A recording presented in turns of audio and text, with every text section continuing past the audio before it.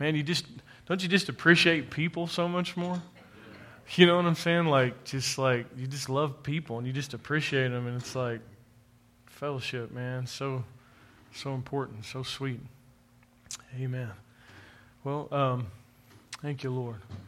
You know, have a specific word placed in my heart today, and I feel like there's going to be a point of deliverance for some people today, you know, here and online, and God's got a real specific word and a specific plan.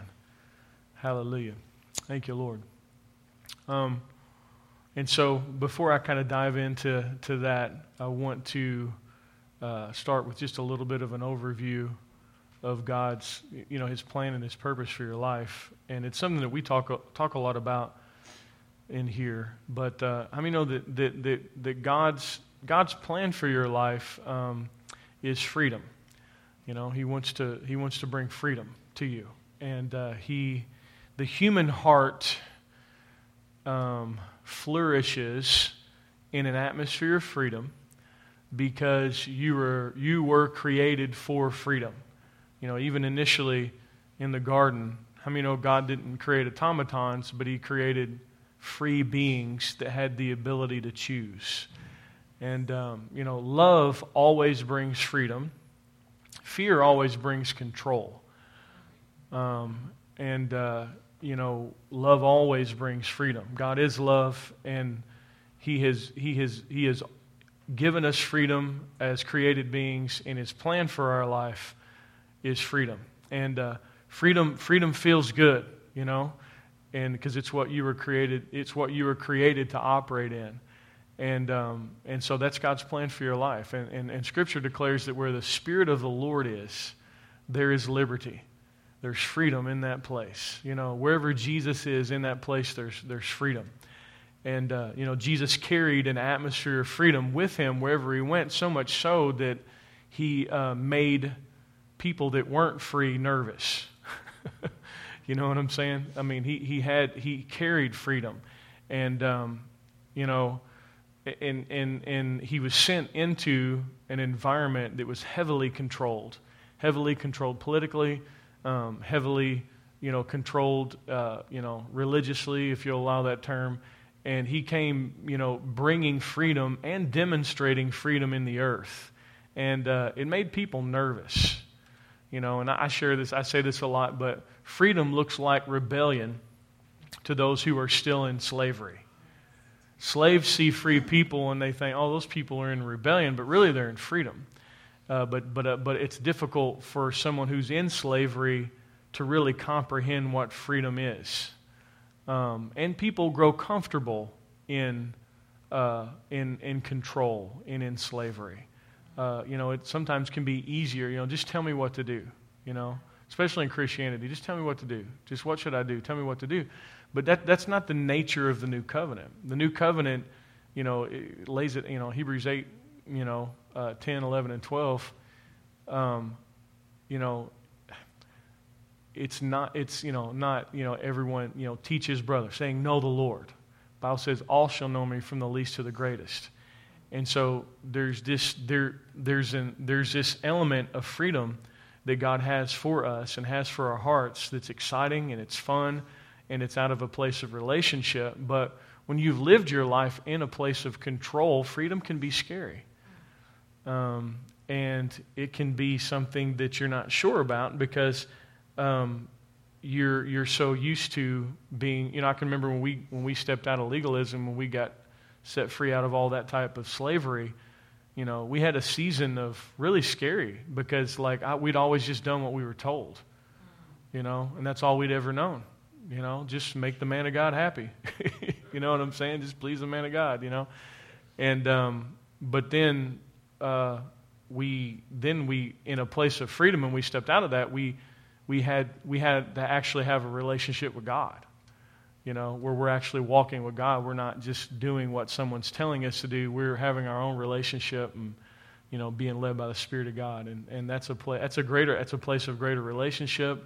It's a place of freedom. But for people who aren't used to that, it can be kind of a scary place because you now have to have your own relationship with God. You know, you're not having your relationship with God through somebody else. You're having your own relationship with God. Now, that doesn't mean we don't do away with leadership. We still have leaders and all of these things, and those things are important. That's the way that God set up the body of Christ. But how many know that you're called to have your own relationship with God?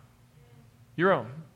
He's going to speak to you in a way that only you can hear and you can understand, and He loves that. And so anyway, brought into freedom. And where the Spirit of the Lord is, there's freedom.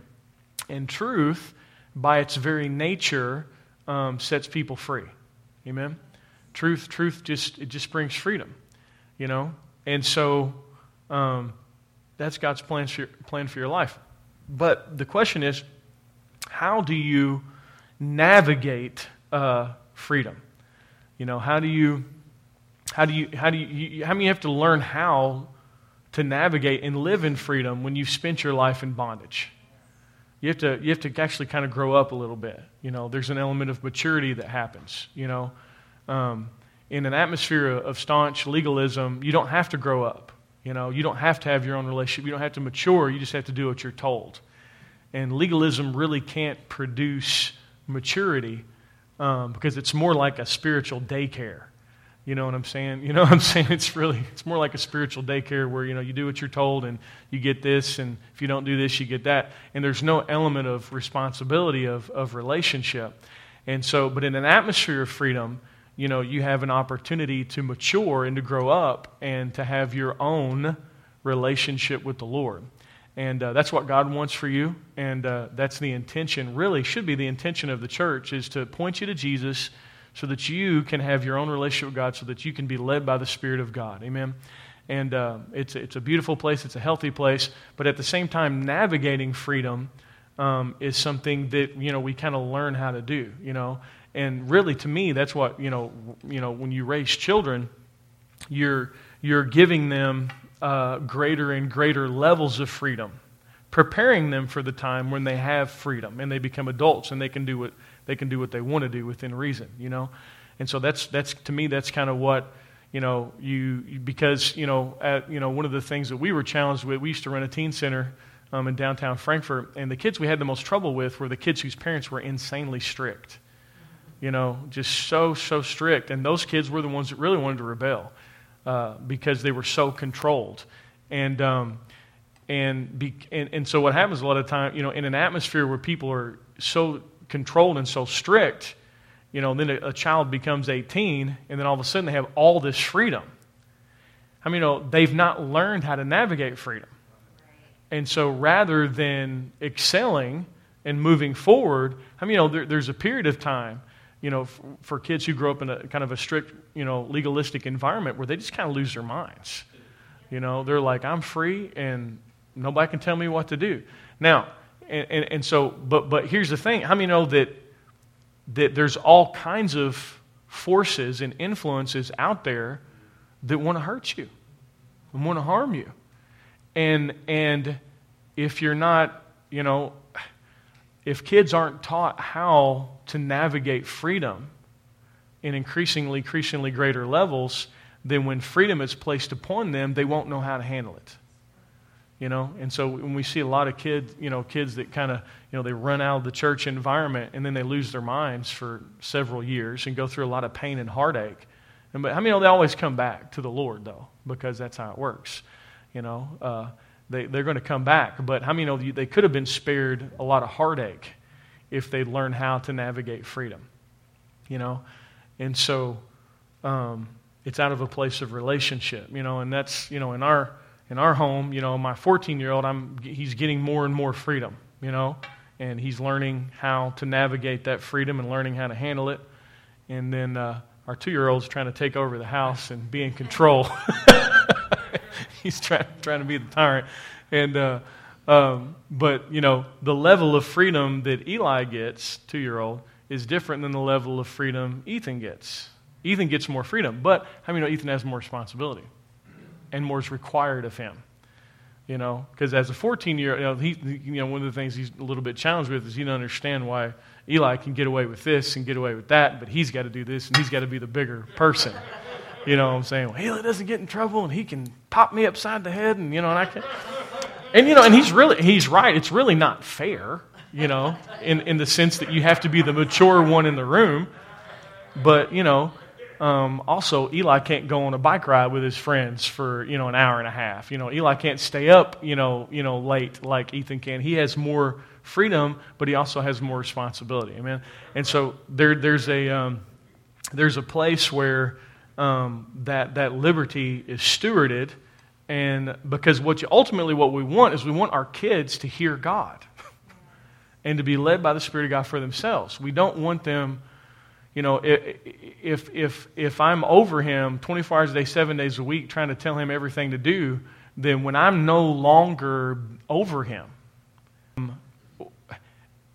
I can't be in his back pocket, And so greater hikes, and they go and they'll go down to like the football field, and they've got freedom. I mean, he's handling it well, so I just continue to give him that freedom. But so it's probably about 10 o'clock at night, and they're a little bit away from the house, and they're in a place, and he calls me up and he said, "Dad," he said, I have a really bad feeling in my heart. I have a check in my spirit.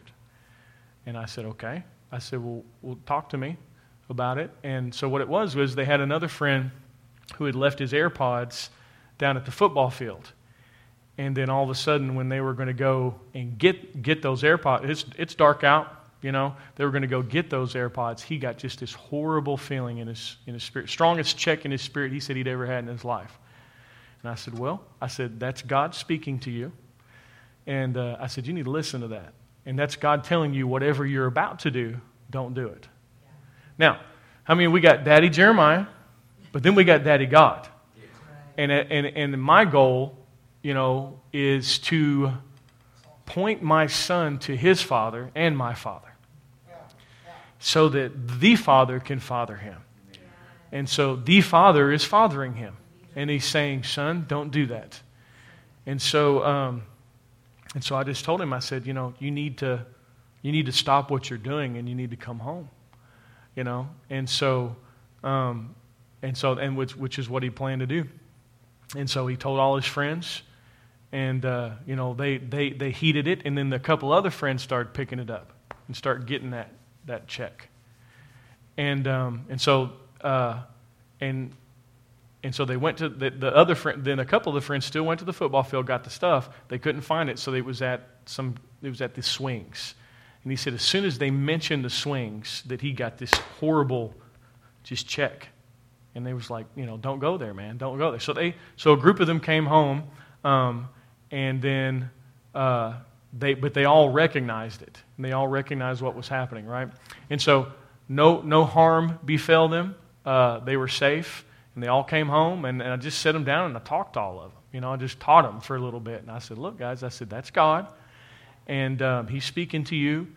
And anytime you get that, you got to follow that.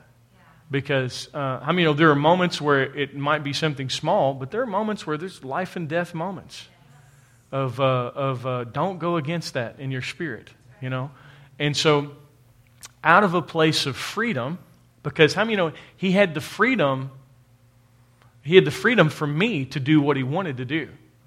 Like, what are you talking about, Jeremiah? Well, I gave him, go out, have fun with your friends, ride your bikes, hang out, whatever. He had that freedom. But in that place of freedom, the Father came in and said, "Don't do that." Now, he still had freedom to do it. Amen. You follow me? But me, having resisted that unction enough to know how dumb it is to resist that unction. How many of y'all have had a check and just pushed through it and went for it, right? All of us have. Just to make sure it was God, right?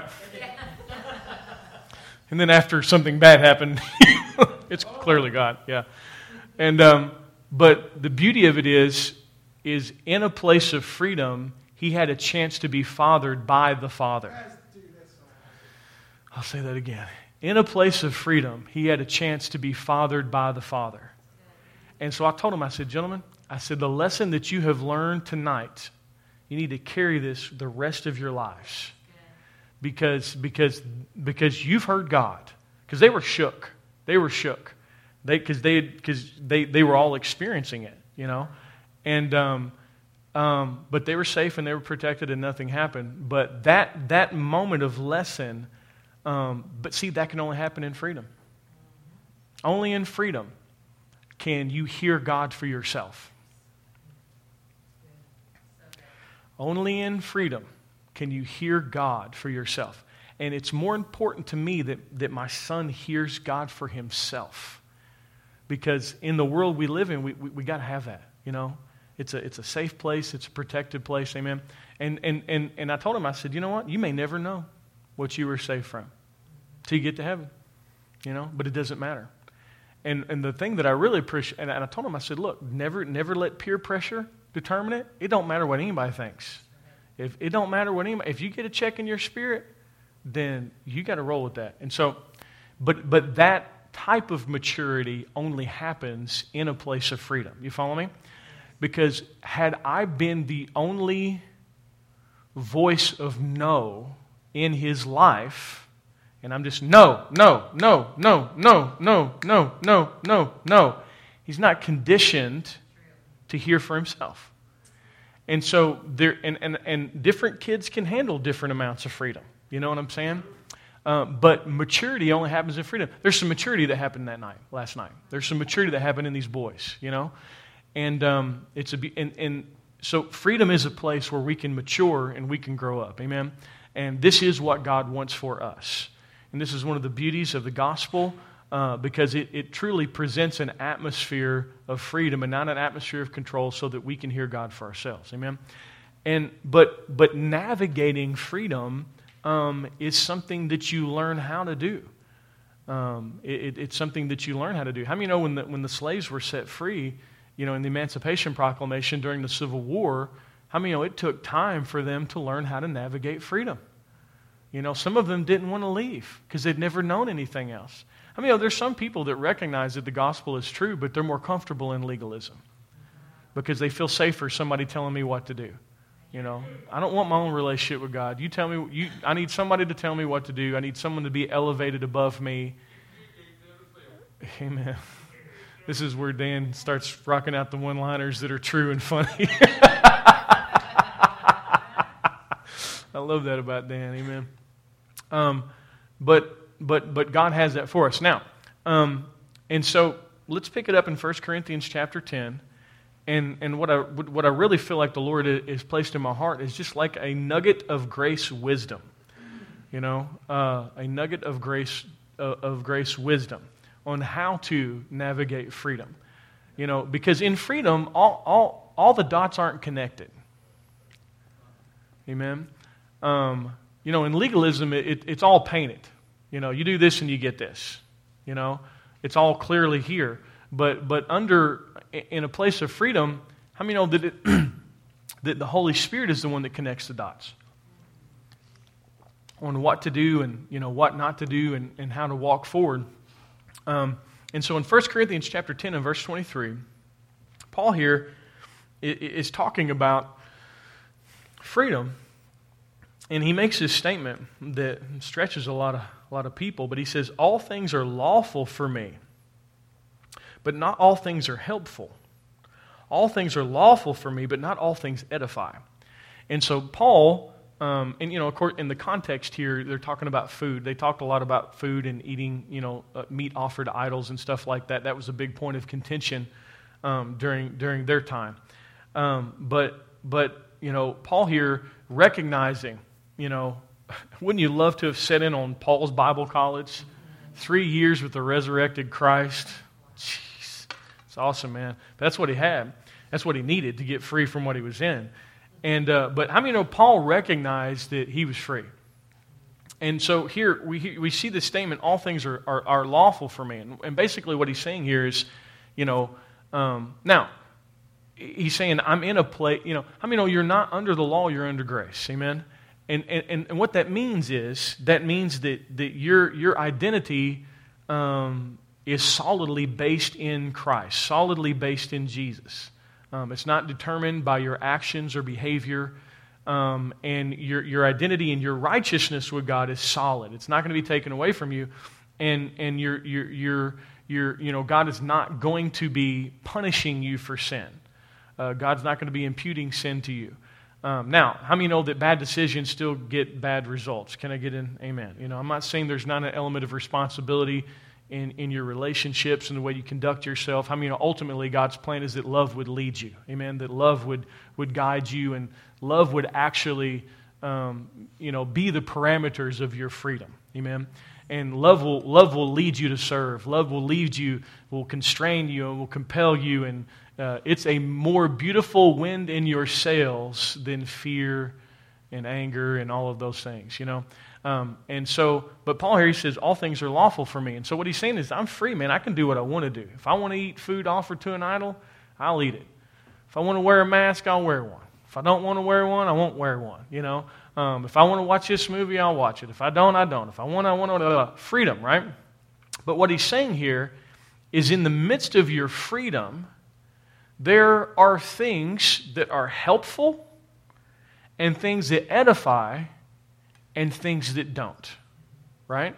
And so in the midst of your freedom, learning how to operate. And I'll bring my 14-year-old back into play here. One of the things that we have allowed him to do over summer and kind of over this quarantine thing is, we've not given him a bedtime. You can stay up as late as you want to stay up over the summer, And that's what we've done. And now that freedom, there's been times when he's used it well, and there's been times when he's abused it, right? But how many know that sleep has a way of sleep will get paid? What are you talking about, Jeremiah? Like, you can't make withdrawals from the no sleep account unending. Sleep will demand that a deposit is made. And so I've watched him have some moments where he didn't sleep and he stayed up, and he had to pay the price the next day because we had things that we had to do as a family and all that, and we got to do these things, and he's over there just kind of suffering in his place of freedom. And I've had moments where I really wanted to pull that freedom back a little bit because he had abused it, right? And but he's learning. He's learning, and he's learning there's a price to be paid for it, right? And so in freedom, he's learning some lessons of repercussion that can't really be taught by my hands. You tracking me here? And there's a million different other areas of freedom where you can kind of learn. But he's in a safe environment. He's in a controlled environment. And how many know that the beauty of freedom is you can make mistakes in that place of freedom, and you're not going to be cast out. You're not going to be dropped off. You're still in the family. Can I get an amen? Yeah. Doesn't it feel good to just be loved, man? Yes. You know what I'm saying? Just loved, and you're not going to be judged. You're not going to be cast out, and you're in the family, and you're safe. And man, I tell you what, until you know that you're free to fail, you don't really know what freedom is. You got to be free to fail, and free to, and the Lord just come and pick you up and rescue you. And I honestly think that in some of those moments, man, that's where we really fall in love with the Lord the most. When in a place of freedom where we kind of mess everything up and we do something stupid, and He comes and He rescues us and He helps us and He loves us and He doesn't pull back His love or His favor or even His blessing from us, Those are real teaching moments of actually falling in love, That's what happened to the prodigal son. The prodigal son was given freedom, and he abused it. But he learned a lesson in the pig pen that he couldn't learn in the pew. That sounds like a bumper sticker, don't it? Learned a lesson in the pig pen that he couldn't learn in the pew, and thank God he was safe. But how many know when he came home in freedom? Once again, his heart was wooed by the faithfulness and the love of his father. That even after he'd failed. His inheritance wasn't taken from him. His identity wasn't taken from him. He was still celebrated as a son. And man, it's those moments in grace where the goodness of God leads you to repentance. The goodness of God leads you to change. And those moments are, I don't know, man, they're just so valuable. They're so valuable, and they teach you in a way that nothing else can. I mean, the Bible says the grace of God will teach you how to deny ungodliness. And I dare say that the prodigal son never he didn't run to the pig pen again because he knew the pig pen stunk. You know what I'm saying? And the Father's house was great, you know? And so, but that couldn't have happened had there not been a place of freedom, right? You know, I never, you know, grace is not a forced obedience. It's an invitation. Because God is more concerned about the state of your heart than the outward display of obedience of your hands. You know, He wants your heart. Only grace gets your heart. Only grace woos your heart. Only grace makes you fall in love. And so let's turn to 1 Corinthians chapter 6, please. And so, but in the midst of all of this, all things are lawful. You know, there's an element of learning that not all things are helpful. I mean, as an adult, I can eat the entire gallon of ice cream. And half, yeah. I can, because, you know, and so, like, I can do that. You know, I mean, that's one of the cool, you know, that's cool things about being an adult, right? You know, you can just, you know, you get some things that you couldn't do as a kid, you know? But how many know there's a price to pay, though? Sleep and all of these, you know, food and, yeah, and all these things. And, but I found out it wasn't helpful. I found out it wasn't lawful. I mean, it was lawful, but it did not edify. It did not build me up, and it was not helpful, right? And but there's a place in freedom where you can lose your freedom. And God doesn't want that for you. And you don't lose your freedom from Him. How many know that there are things that want to dominate you and control you in this life? And so a part of learning how to navigate our freedom is finding out all things are lawful, but not all things are expedient, not all things are helpful, not all things are edifying. And I want to make sure that my freedom is preserved. Amen? And so in 1 Corinthians chapter 6 and verse 12, he's talking kind of along the same lines here. He says, all things are lawful for me, but all things are not helpful.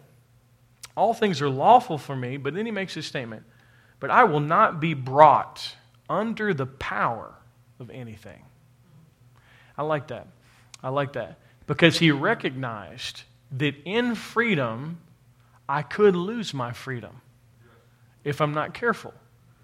And so that is the place of learning.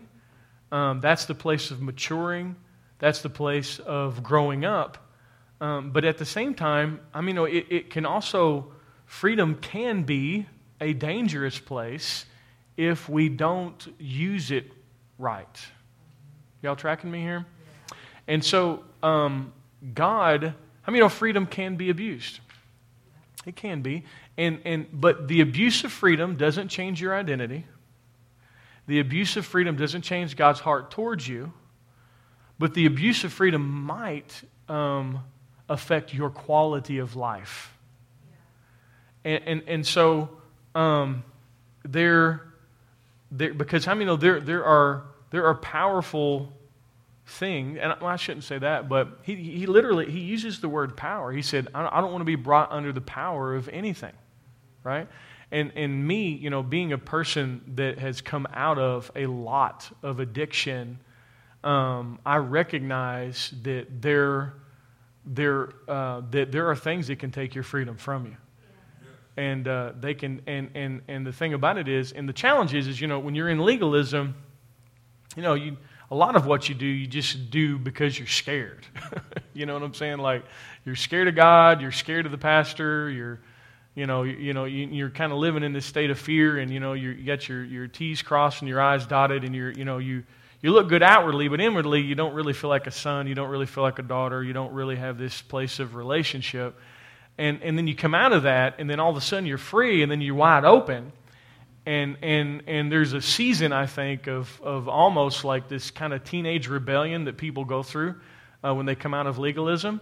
And, you know, where they're like, you know, and you've heard me share this many times, but, you know, God, do you still love me now? I'm not going to read my Bible today. Do you love me now? You know, I'm not going to church. Do you love me now? I'm going to do this. Do you love me now? You know, and if you're blessed to hear the voice of the Father, you'll find out that the answer is always, yes, I still love you. Yes, I still love you. Yes, I still love you. But how many know that in that place, the enemy would like to bring something in that would control you and to try to rob you of freedom. Because the enemy is a taskmaster, he's a controller. And our Father is the one that provides freedom. And so we have to be careful. We have to learn how to navigate freedom. You know? And how many know that sin and the dominion of sin can be a powerful force of control? I've spent years of my life, addicted to drugs and addicted to alcoholism and addicted to pornography and addicted to lying, addicted to anger and, addicted to these things. And how many know people can be addicted to those things as a Christian, as a believer, And it doesn't change their identity. It doesn't change the way God feels about them. God still loves them. They're still forgiven. But their quality of life is going to be tremendously lessened because they may have been set free from the law and set free from legalism, but they're in bondage, to a substance or to an emotion, to an anger, to a person. And so, God doesn't want anything controlling you. He doesn't want anything, holding you down or hurting you or harming you.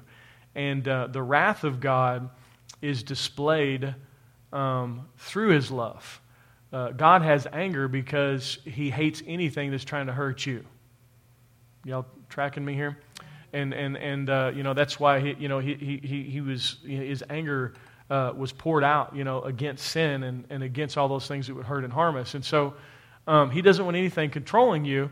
And Paul here, he's saying, look, all things are lawful, but I don't want to be brought under the power of any. And so what we have to recognize is there are things out there that would try to enslave us. And as believers, we want to remain in a state of freedom because the quality of your life is always best when you're free. Amen? And so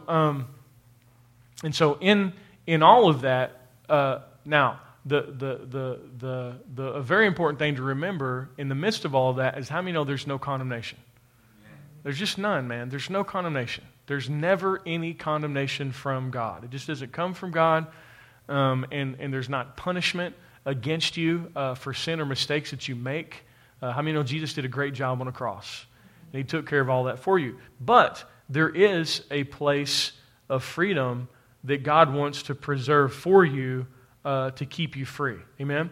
Like myself, for example, I spent years and years addicted to drugs, And so, now that I'm in a place of knowing that I'm loved and I'm forgiven, how many know the enemy would want to try to bring something like that back into my life to try to bring me back under the power of something to control me? Y'all tracking me here? And so what's challenging, I think, for some people is, they get free and they understand they're forgiven and all that, and they're enjoying this freedom, but then the enemy wants to try to bring something back in to control them, And we have to be careful to let the Spirit of God lead us in that. Amen. Let the Spirit of God lead us in that so that we're not brought back under the power of anything, And see, there are good things that have the ability to control us and to even be abused. How many know that food can be bondage? Food can control somebody, and I'm not up here really claiming I'm completely free from all of that because I still I like sweets, man, and I don't handle it well all the time. You know what I'm saying? That's why I work out so hard, is so I can eat sweets. Praise God. Amen. And so, but it's not at the point in my life where it's dangerous or anything like that, But in the same breath, it does have the ability to control. How many of y'all sleep can be the same way? People can really, sleep can look like an escape. I've had times in my life where I use sleep as an escape, because the world is so difficult and the world's hard, and sleep can be an escape. How many of y'all, some sleep's good, but allowing sleep to become your place of escape, how many know God has better for you than that? Now there may be seasons where that may be trying to come in. That's one of the ways depression tries to sleep in, and isolation and all of these things. And please understand, as I'm sharing these things, I'm not condemning anyone that's struggling with this. All I'm saying to you as I'm saying that God loves you so much, He has a greater place of freedom for you than that. He doesn't want you to be in bondage to that. Amen? And I just want to tenderly and gently just kind of reach out the hand and say, man, God doesn't want anything controlling you. Amen? And, and so, there's the freedom from food addictions, freedom from, sleep. How many know God created sex, and sex is awesome? See how quiet I get in here. But it is. It's a gift. It's wonderful. It's a good thing. But how many know there's tremendous bondage that is involved, in lust and, in pornography and, and all of those things. They really try to just control people and ruin people's lives, man, and bring them into a sense of shame, And, and if someone's, watching this or here and wrapped up in that, man, God loves you, And you need to understand that you're the righteousness of God, and He's not going to take away your identity, and His heart is towards you. But as a loving Father, He doesn't like to see something control you. And He just looks at you and says, sweetheart, I got a way out. I've got a way out for you. Amen? And there's an outstretched hand, and there's a way out. And He always wants to bring deliverance. And I mean, we live in a world, man, where, golly, man, sex is just everywhere. Everywhere. I mean, it's everywhere. They use sex to sell yogurt. You know what I'm saying? I mean, they do it because they know it's such a strong force or drive inside of people that the world has really perverted it big time. And how many know, everyone is just 3 clicks away from something crazy. You know what I'm saying, on your phone or whatever. And just 3 clicks away from something crazy. And so, I mean, God doesn't want you to be in bondage to that. Amen? Because He loves you and He wants you to be free. And so out of a place of freedom, sometimes people, because they're not used to freedom and they don't know how to navigate freedom, they can make some mistakes and they can go down a rabbit trail and they can be in bondage to something, that's really hurting them or harming them. And God loves them so much that He doesn't want that for them. How many know anger? Anger can be it can be very controlling. We live in a time where there's a lot of really angry people, and man, when people get angry, point that they lose reason. They lose an element of their appreciation of other people's humanity. Especially in the online world that we live in. People say things that they would never say if they were face to face. And there are people who are so angry, man, they're just ready to marginalize and destroy people that don't agree with them. And, it's okay the world's going to do that because that's what they do, but it's not okay for us to do that, as believers. Like, it's not okay for us to, that's not who we are, amen? How many know we're supposed to stand in contrast to the world? And that contrast, it's not so much visual, what you're wearing and your clothes and hair and all that type of stuff like we focus on the past. Really, it's just, it's your heart. And it's really the display of the fruit of the Spirit. And so, but how many know anger can become addictive? Just angry and mad and condemning. And it can be a place of where it has brought power. It has power over you. I can remember a time, and this is funny and it's hilarious, but it's true, man. I had a season in my life where if I could have grabbed AT&T and just smacked AT&T upside the head, I'd have done it, man. I'd have done it. I had a season of just like real challenge with AT&T, right? And I remember I was in my backyard one day, mad, on the phone for hours with AT&T, just trying to pay my bill, man. Just trying to pay my bill. Just trying to fill up, and they've done this and that and that. And there's somebody on the phone, and I can't understand anything they're saying, but, the thick accent, and it's not their fault that they have an accent. It's not this is just their job. They're human beings like me, But the anger would want to amplify my life as being greater than their life. And here I am, mad at another human being over something they have no power over. It's like, that's not their fault they work for AT&T. You know what I'm saying? But I'm mad. I'm so mad. I'm in my backyard. Pastor Jeremiah Johnson in his backyard yelling at somebody on the phone. Praise God. Just wonder how many of my neighbors were listening in to all that, But I had reached a point of, and I'm not even an angry person. That's not something I really struggle with. But I had reached a point of anger in that time where I had no peace, no joy, and not a whole lot of control. You know? And it was bad, man. Anybody ever experienced that before? Maybe in traffic or something like, you know what I'm saying? Okay, man. Y'all, I forgot y'all, the holy bunch. Just me. Try being a redhead. Wow. You know, I've known you for probably 7 or 8 years. I have never seen you mad once. I've never seen anything but a smile on your face, man. So, amen. Praise God. That was a very bromance statement. Thank you, sir. Amen. Praise God. What else can we be in bondage to? Help me out.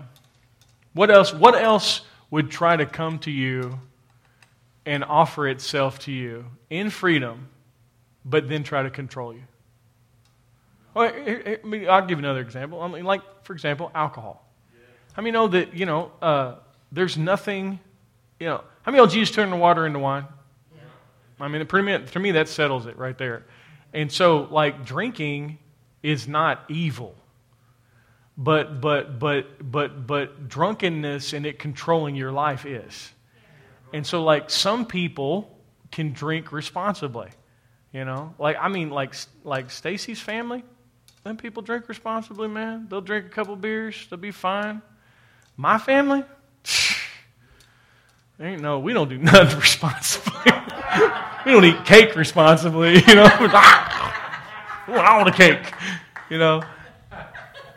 And so, like, I've never even seen responsible drinking even demonstrated to me before. Like, I didn't know you could even do it. And so I got in legalism. And I'm thinking, all drinking's bad. It's from the devil. You drink a beer, God hates you. I was never like that, but I wasn't too far from that.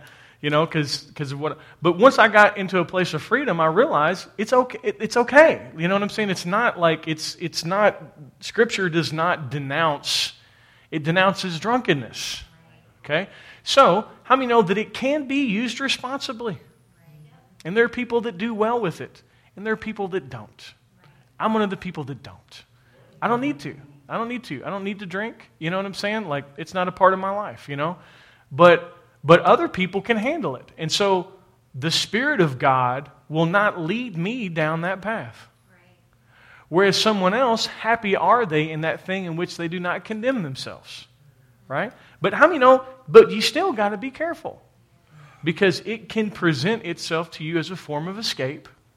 It just can't, alcohol cannot be your Holy Ghost. And it can't, we have to be careful that it doesn't become a crutch or a coping mechanism, because that's when it starts to sleek in, and the next thing you know, I gotta have it. And if you're in a place of, I gotta have it, then how many know now it's got power over you? And what happened was you laid your freedom down at the feet of an idol. And then there you are, and you're not free. Even though, we got our, Grace bumper stickers and all that, in our car and all that, and our, Grace posts on Facebook, but something has us, and it's controlling us, and God's like, I love you too much for that. I don't want that for you. I want something better than that for you. Now, how many know that the whole time, you're still loved, you're still forgiven, you still have freedom, but slowly this thing will try to rob you of life, So anybody else? I've mentioned a couple. Anybody else got anything? Go ahead. Money. Gosh, that's a good one. Thank you for that. Money. Yes, man. So much. The love of money is the root of all evil. All of it. And money. And here's another thing about money too. Money provides freedom in this world. And if you don't know how to handle the freedom that money provides, God's not going to bring a whole bunch of it into your life because it'll kill you. Yeah. Seriously, if you look at the lottery winners and you look at what happens when tons of money get dumped on somebody, it basically just amplifies everything that's in their life. And most of the time it doesn't end well. But how many know God wants to bring finances into your life? Can I get an amen? Because He loves you and He wants to help you. But you know what else He wants to do? He wants to be able to help people through your life. Amen. But the thing about it is if, like for example, when I first got saved, I'd do real good until Friday when I got paid. You know what I'm saying? Like, it's hard to sin when you're broke. You know what I'm saying? But Friday would come. Like, it's when I first got saved.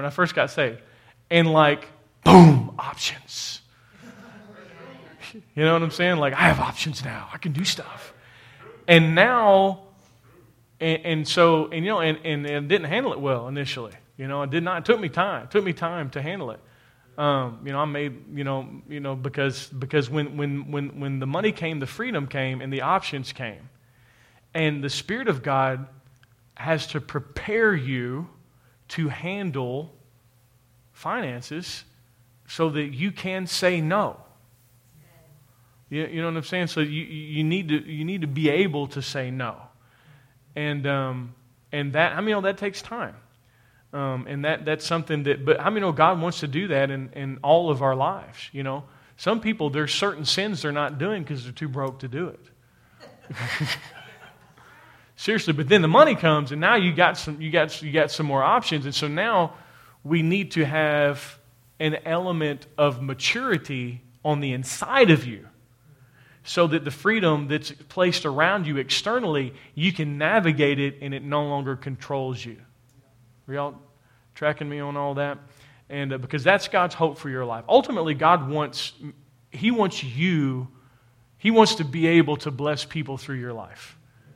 I mean, that's how the blessing works. You are blessed to be a blessing. God wants to bless you, but He wants to bless those around you. And so there is an element. Money is a unique thing in that God will teach us how to steward money so that we can handle freedom so that it doesn't destroy us. Amen?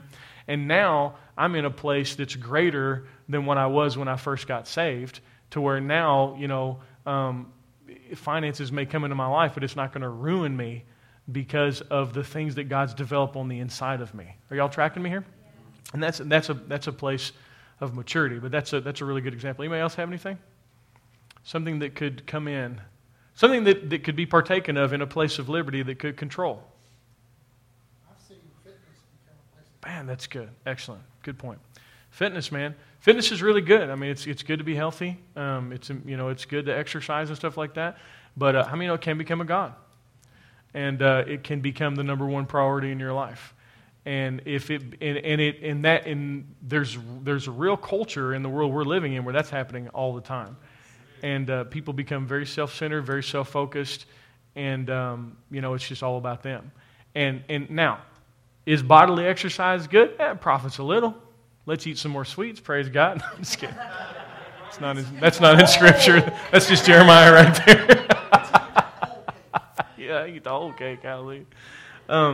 But it's good. But it's good in moderation. I had a period in my life when I couldn't handle it, and I've shared that before. Like I would, and it's a really good point. I had a problem with fitness, and so I'd get weights, and then I'd have to, then I'd get in bondage to it, and I'd have to give them away because I wasn't ready to handle it. That happened to me over and over again and I know that's a unique problem that a lot of people don't deal with, but it became an idol to me. It became bondage to me. And there was a season in my life where the Spirit of God wouldn't really allow me to do that. Now I could have went against it. He let me run until I was blue in the face because because I never had any trouble with that because I don't like to run. But now I'm in a place where I can handle it and I can operate in it, and it doesn't control me. Are y'all tracking me here? And that's a work that God's done in my heart. And so now I can partake of fitness, but it's not the number one thing in my life. See, God doesn't want anything to be the number one thing in your life except Him. Not your job, not your marriage, not your children, nothing. See, any time something gets lifted up above Him, it becomes an idol. And it can be a little difficult to hear Him around an idol. And that's not a real popular statement to make in grace circles, but it's true though. Because when something becomes number one, that idol's right here, and I just see it. Yeah. And I don't really see him. And he's around there like, hey, I'm over here. Over here. I'm life, not that. You can have that, but it can't have you. And right now it has you. So I need to remove it from you to set you free. And then I might bring it back into your life, but it needs to not have you. You need to have it. Seek ye first the kingdom of God, and all these things will be added unto you. You follow me? And so He's jealous, man. He's like, I'm number one. I want to be number one. Now, when He's number one, everything, the marriage gets taken care of, the kids get taken care of, everything else gets taken care of, but He needs to be number one. When He's not number one, things get off. And I do think that a part of what we do, I think church can help you regulate that. Like you get into a place of worship like we had this morning, and man, all the idols melt away. You know what I'm saying? And you start to see what really matters. And I do think that church in the right circumstances will really help keep you out of something becoming more important than God. Because, everything's trying to be more important than God. Everything is. It's like, I'm more important than God. You need me. And most time it's money. Money tries to be God, And but God's always just bringing you back, bringing your balance, and let Him be number one, and then, everything else will fall into place. Amen? And so, baby, did you have something?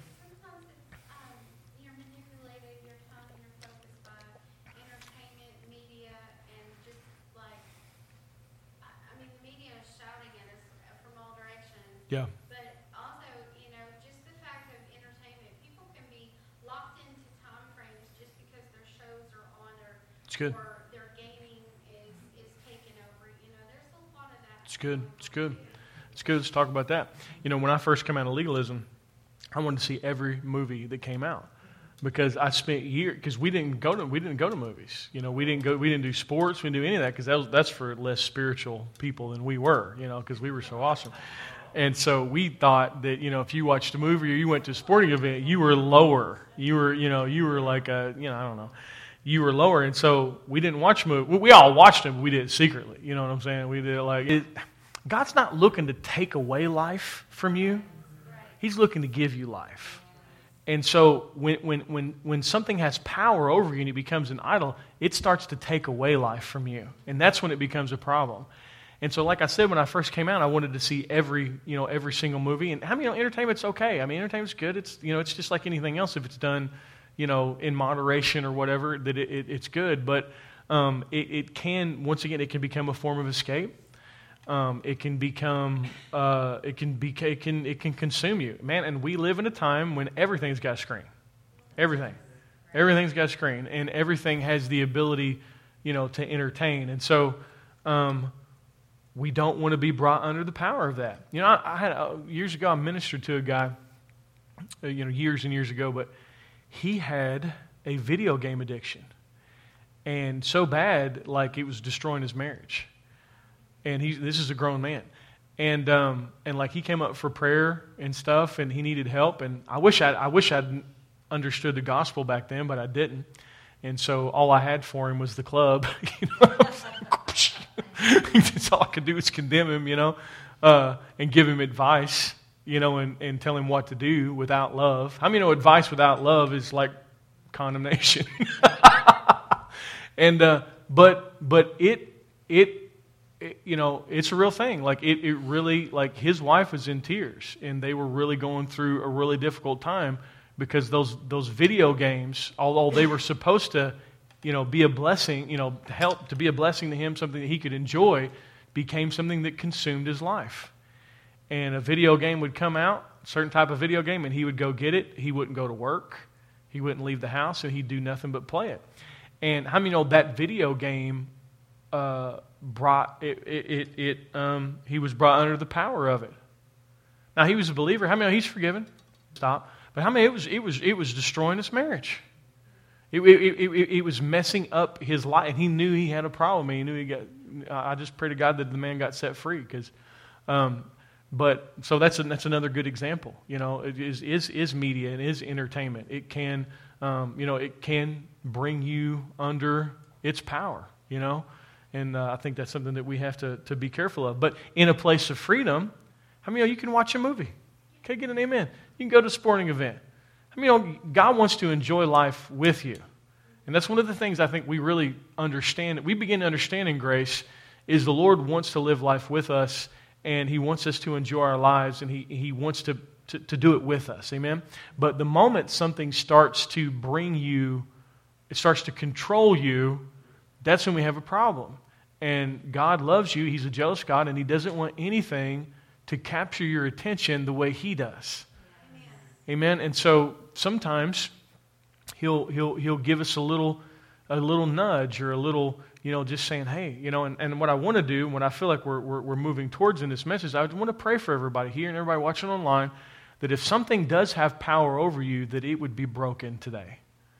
That there'd be, because the Spirit of God can do that. He can do in a moment what years of counseling, takes. He'll just snap it off. Now, then you have a place of freedom again.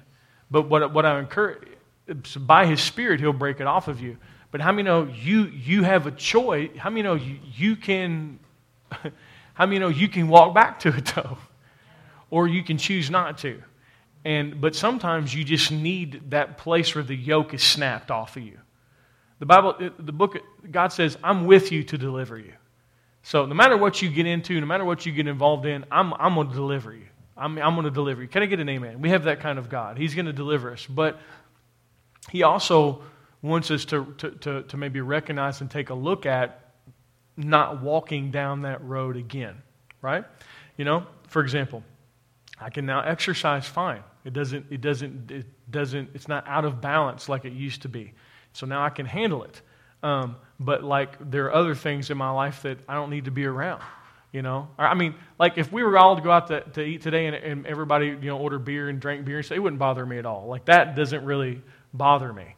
But that's not a road that I'm ready to walk down with where I'm at in my place of freedom. Are y'all tracking me? So anyway, and so, anything else? Yes? Paul talks about, he makes a statement, he said, the food is for stomach and the stomach is for food, but I will be mastered by neither. Yeah. And that principle applies to everything. Yeah. Jesus talked about how you can't serve God and serve mammon. Sure. It's whether something masters you. Yeah. If it masters you, it's an idol. Yeah. And there's a difference between doing something and doing something with the Lord. That's right. And if you keep your objective to be doing all things with Him, that's excellent. That's good. Then you stay out of trouble. That's right. If I play video games, I play video games with the Lord. Yeah, and He'll help you. Yeah, and you'll enjoy it more. Yes. Because in Him we move and have our being. It's good, man. If I go to enjoy something, and I know the Lord's going with me, and the Lord's with me, that means it's going to, first of all, it's going to be 10 times better. Come on, brother. If I just did it without Him. With Him. I mean, and Moses said this. He said, Lord, unless your presence lead us from here, do not take us from this place. Yeah. And if we posture our hearts that God wants to give us abundant life. God wants us to have. It's good. Because that place is the place of peace. There's no shame. There's no guilt. There's no nothing there. And you can fully enjoy and experience the abundant life. You can experience abundant life in playing golf. You can experience fishing. Whatever activity you're doing it with the Lord. It's good. You can experience Him in that place. It's good. And then also, in Him being with you, you're not doing it condemned. If you're doing it condemned, it's not fun. And so, because that's what the enemy likes to do. He likes to create that place of bondage, and then every time you're doing it condemned. And you can't have happiness and peace and condemnation at the same time. Everything that we've mentioned today that I talked about being brought into, none of it's bad. God, all those things can be enjoyed with the Lord. All of them. And He'll bless you in it too, And He'll be with, but if you're doing it, and see, when you're doing it condemned, you're trying to do it apart from Him. You're trying to do it apart from Him. And He's saying, I want to I want to be involved. I want to be there with you. I want to enjoy it with you. His word abides in us. We bear fruit. Yeah. It's all about relationship. The Lord wants to fellowship with us He adores us. And He wants to be involved in every millisecond of every day. It's good. He wants to He wants to do everything with you. Cook with you. Clean with you. So you can experience His life. And here's the thing. He's with you either way. Yeah. It's you have your... He ain't leaving. Yeah. You know what I'm saying?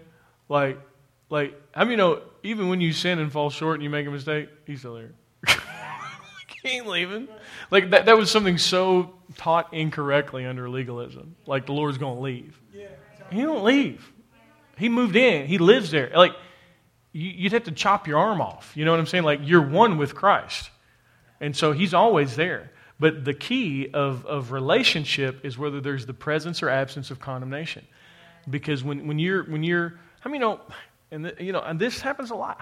There's so much garbage taught about sex in the church that people feel guilty about having sex. There's nothing dirty about sex. Sex is beautiful. God created it. It's awesome. It's something that should be enjoyed. But some people have been so jacked up from church teaching that they can't even enjoy something that God gave as a gift because people want to act like it's dirty. There should be no condemnation in the marriage bed. There should be none. There should be total. It's holy unto the Lord. There should be no condemnation, And I feel like God wants to bring a redemption in people's lives concerning that area. Because for some reason, there's more shame attached to sexual sin and sexual stuff than anything else, man. More than drugs, I don't know why. I don't know what it is about that. But there's such shame that's there. And man, I just really feel like by the Spirit of the Lord that God wants to heal that in some people, like right now. That they've experienced a lot of really bad things, concerning sex, and that God wants to heal that to make it beautiful for you so that it's something that you can enjoy and recognize that it's a gift and that it should not be something that's done in condemnation or guilt. Give me 1 second. Sorry. You're fine. And I just want to pray for you. Father, right now, whoever that is here or watching online that has dealt with condemnation and guilt concerning the marriage bed. It's a marriage bed. It's a bed. Sex is for married people. And Lord, I just thank you that by your Spirit that you would remove that off of their lives. And just because of the fact that you're talking about it right now, Lord, is because you want to touch that area and you want to bring truth and you want to bring freedom and beauty to that union, to the marriage bed. Lord, I thank you that it's a holy place, it's undefiled. And Lord, I thank you that you want to be a part of that in someone's life, Lord. And it's not a shameful thing, but it's a beautiful thing. And Lord, I just thank you for your redemption. You're redeeming that for them because you love them. Because you're like, this is a gift. I want you to enjoy it. And Lord, we just thank you that you do that. You do that by your Spirit, Lord God. In Jesus' name, amen. What were you going to say? People experience shame in that because when we commit lust and sexual sin, the Bible says we sin against ourselves. And what walked me out of freedom in that is I had to learn to forgive myself for what I did. Yeah. And a lot of people don't ever have done things before their marriage. Sure. And never forgave themselves of what they did for sinning against themselves. Yeah. So that gives the enemy a place of shame in their life, and they use that shame, and then that comes into the marriage bed. And I can't tell you the power it was when I learned to let go of the shame and guilt and forgive myself for what I did, because the shame I felt, and then I was holding it against myself. That the freedom that it broke that condemnation and that shame away from me. It's good. And I just felt that for some people too. You haven't forgiven yourself for what you've done. God's forgiven you. Come on. But you haven't forgiven yourself because what you did was so dirty and so horrible, and there was so much shame put on you. And you need to forgive yourself. Like the Lord's forgiven you. Yeah, yeah. He's not holding it against you. It's good. The problem you get, and the problem redundancy of pornography and sexual addiction Mm-hmm. is because it's a loop. Mm-hmm. It's because people do it, they feel so shame and guilty, Mm-hmm. and their conscience condemns them. That's what happens. It's Mhm. now your own conscience is condemning you. Mm-hmm. And to get free of that, you have to forgive. And it's a place of humility. It says, you know what? God, there comes a place of humility in God where you receive His love and His grace. Mhm. It's not about, because if you're measuring yourself to whether you're deserving of receiving His forgiveness, Mm-hmm. you won't experience the freedom of it. It's good. And I've seen in my own life and others is Mhm. where they're carrying it, where they did something, they were ashamed of it, Mhm. and they've never really forgiven themselves of it Mm-hmm. Mm-hmm. because they've sinned against themselves. Yeah. They sin against, but the Bible says you sin against yourself. Mm-hmm. So you've Mm-hmm. got to forgive yourself of what you've done to get broken of that It's shame. good. So the enemy quits keeping you in that continuous cycle of condemnation. Mm-hmm. Condemnation it creates a condemnation loop. Like what you just shared is excellent, because what happens is it creates a loop of repeated behavior. Because because condemnation makes sin attractive anyway, and then when sin happens, then it increases the condemnation, and then it just creates a loop. And that doesn't have to be in sin; it can be in anything. But the freedom of forgiveness and God's grace actually, because listen, this is really important. You got to remove the condemnation first before the behavior changes. Absolutely. Don't be concerned that, like, we get so focused on the behavior. No, focus on the condemnation. Because what's happening is the condemnation is you're not believing correctly. You're believing the lie that God is against you. And so this is where grace removes the dominion of sin. Is it removes the condemnation before it changes the behavior. Oh gosh, it's so important. It removes the condemnation before it changes the behavior. What does that look like in a practical sense? That looks like this. Even in the midst of my sin and mistake, I declare I'm the righteousness of God in Christ Jesus. And I honor the Lord in that I recognize His cross as a success. Yes. It's so important, man. And so what happens is I receive the gift of no condemnation in the midst of my sin. That's what the woman caught in the act of adultery did. Yeah. She didn't change her behavior. She changed her focus, and she changed what she believed. Yeah. Because the Lord proved to her, I can condemn you, but I'm not. Because I love you. Because I'm not here to condemn you. I'm here to save you. And so the condemnation's got to be broken first. It's got to be broken first so don't focus on the behavior. This is really important. Don't focus on the behavior. Focus on the Lord. Focus on getting the condemnation out. How do you do that? Well, you hear the gospel just like you're doing, but then I'm the righteousness of God in Christ Jesus. In the midst of your sin, while you're sinning, can you say it? Can you say what He did for you while you're sinning? While you're sinning. While you're sinning. Struggling with pornography? While you're sinning. Say it. I am the righteousness of God in Christ Jesus. Because I'm here to tell you right now, if we can get the condemnation rug out from underneath that idol's feet, the idol will fall. Yep. The behavior will change, but it starts in your heart. That's where it begins. The condemnation is the real issue, not the behavior. The behavior is just a result of the condemnation. Yep. Y'all tracking me? See, legalism always focuses on the behavior. The kingdom's not really like that. The kingdom focuses on the heart and the condemnation. Jesus forgave the woman first. I mean, I love it. He forgave her before He addressed. He gave her the gift of condemnation first. Neither do I condemn you. And then just pause.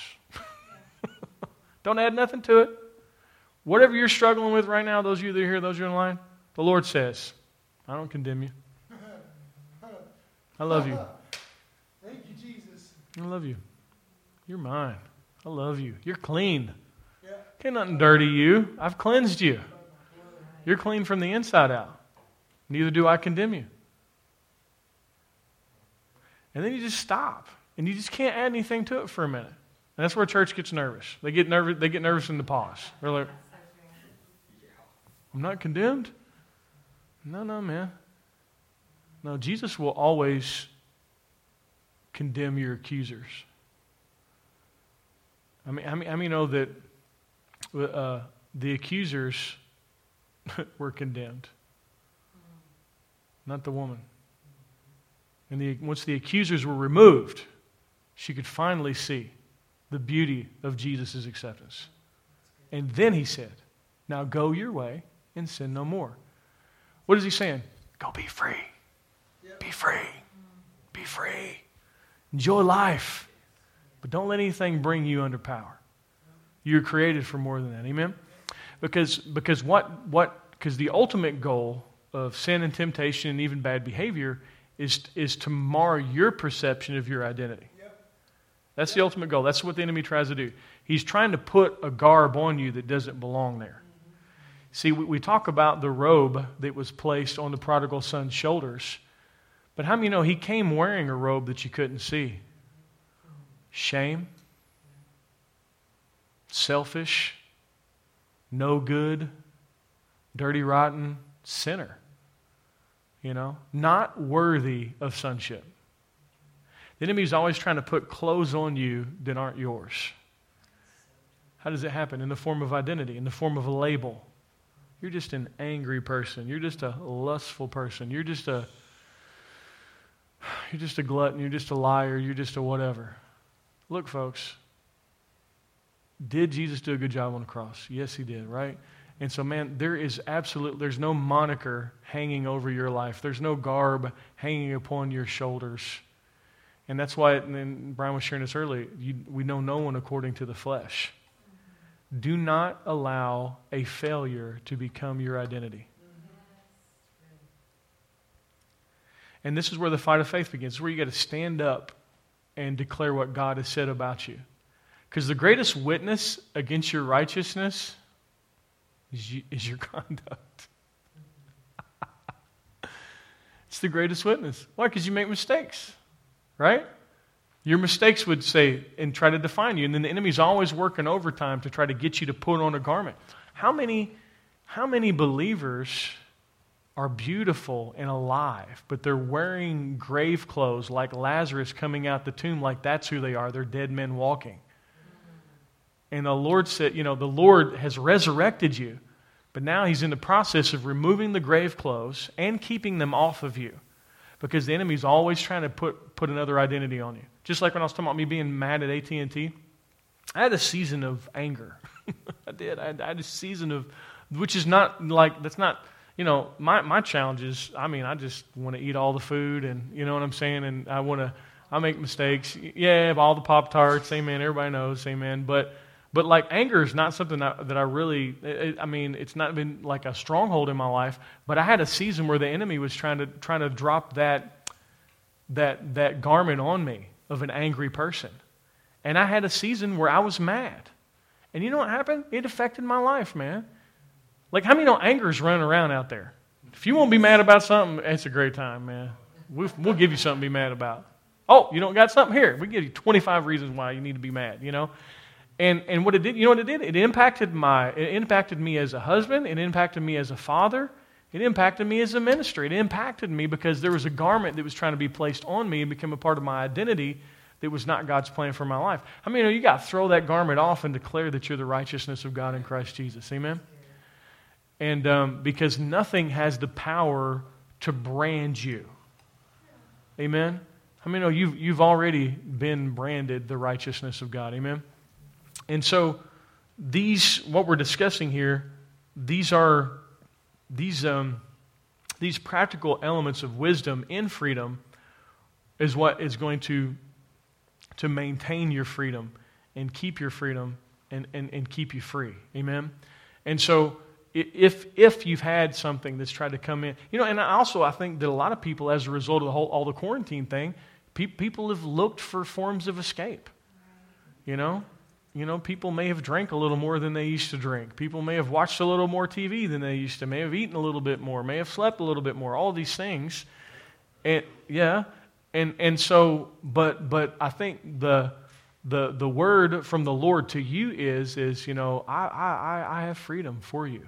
It is for freedom that I have set you free. Don't let anything have power over you. Amen? Now, the deliverance begins with no condemnation and a restructuring, a re-recognizing of your identity. How many know the prodigal had to be reminded he was a son? Everything the father did for him was to remind him he was a son. Robe, ring, shoes, provision, reminding you that you're a son. Because it's in your sonship or your daughtership that where freedom is maintained. Amen? And so that's God's word towards you as a word of freedom. And so we have to learn how to navigate freedom and how to mature in it and how to handle it and not to allow anything to have power over us. Now, how do we do that in a practical sense? Well, when you get that check right here, this, when you're about to do something, the Lord's like, ah. And how many know a lot of these checks are small checks? Like we talked about earlier when we started the message, my 14-year-old son had the strongest check in his spirit he's ever had in his life. But how many know there's a series of just little, like, that's what growing up spiritually is all about. How many know it's not about analysis or intelligence, it's just about following your heart. Which I love that. Like the other day, I think it was yesterday, we've been traveling, we were coming back, from that conference and from vacation and all that. And I was about to say something to my pregnant wife. And the Lord was like, you don't want to say that. And he didn't say it to me like that. It was just a little, and I didn't say it. And we was all happy. And it wasn't anything bad. And it wasn't even anything, but it was just don't walk down that road. Don't say that. And it's just a little tiny, that's the abundant life that God has for you. Because I was about to walk down a road that would have produced strife in my home, and I don't want that, and you don't want that. And so in here, like when you're on the internet, you're clicking here, or you're clicking there. How many know there's that fresh place, don't go there, or don't watch that movie, or don't, and let's talk about this for a minute, don't hang out with those folks. Evil communications corrupt good manners. Now, we as grace folk, and I'm closing, we as grace folk, we champion the concept of not judging the sinner, and Jesus was a friend of sinners. And how many know that's something that we're learning as the body of Christ? We're learning how to handle people that aren't saved. And that's something the church needs to learn how to do. Because what we've done in the past is we just say, we don't like those people. We condemn those people. They're not like us. And that's not the kingdom. That's not the gospel. How many know Jesus went with those people? But please understand this. There's a difference between ministry and fellowship. And there are people that you don't need to spend tons of time around, or it's going to affect you in the way you walk and the way you live. The Bible says you spend a lot of time with an angry person, you're going to grow angry. And so there's an element of wisdom in who you're spending your time with. Can I get an amen? And that's also why Christian fellowship is so important. Just being around each other, just spending some time around each other. How many know we ideally elevate each other? We cause each other to focus on the right things, and we sharpen each other. But there are places you shouldn't be, people you shouldn't be around. Amen. Now, am I going to, as a minister, stand up here and tell you what those places are? No. It's between you and the Spirit of God. But if the Spirit of God gives you then you're going to have to back up. Once again, there's a difference between ministry and fellowship. Yeah. Amen? And so what this does, this kind of brings balance to something that the grace Reformation or whatever is bringing balance to. We're learning how to not judge and condemn the sinners and reach out and to help them. But how many know when I first come out of drug addiction and alcoholism, I didn't need to go hang out with my old party buddies. And there for a season I did. And you know what happened to me? Bad things. I went straight back down that awful road that I used to go down. And you know what it does? It lessens my voice. Because they're like, oh, okay, you got Jesus now? Well, here, why don't you hit this joint? You know what I'm saying? And then it's like, and now what I say doesn't carry weight because I'm no different than they are. Y'all tracking me here? But now God brings all those people back into my life, and because now I'm at a place where I can handle it. but I'm also not going and just hanging out with them and spending hours and hours of my day. Y'all tracking me here? And there's kind of a balance there. And so I'm glad that that was brought up because that's an important point. So anyway, with that, God, he has freedom for us, man, and He wants to keep us free. So at this time, when we were in worship today, I just saw, and this is almost cliche because you hear it all the time, but it's really not cliche because it's true. But I saw chains pop off of somebody. Saw hands like this that were chained up, and I saw the chains pop off. And so what I feel like is going to happen today is that area where in your freedom you've lost some control and something has power over you, that God's going to set you free. You're going to snap that thing today. And just supernaturally, because He does that. But then what he wants you to do is He wants you to mature and handle your freedom. And so when He gives you that no, follow that, so you don't end back up there again. Are y'all tracking me here? Yes. Amen. Okay, so let's just receive. So if you're watching online or you're here, and just if you want to lift up your hands, just to receive, I just want to pray over you and your family. So, Father, we lift ourselves up to You. We are kids, and Lord, we're in this world. We're not of it, but this world's always trying to control us. It's always trying to harm us and take away our freedom. And Lord, we just lift up, just as an act of faith, just lift your hands up to the Lord. And you may be bound in an area. It might be food, might be sex, might be money, might be entertainment, might be anger, might be alcoholism, slipped into maybe drinking a little more than what you should, might be prescription medication, might be a relationship you shouldn't be in.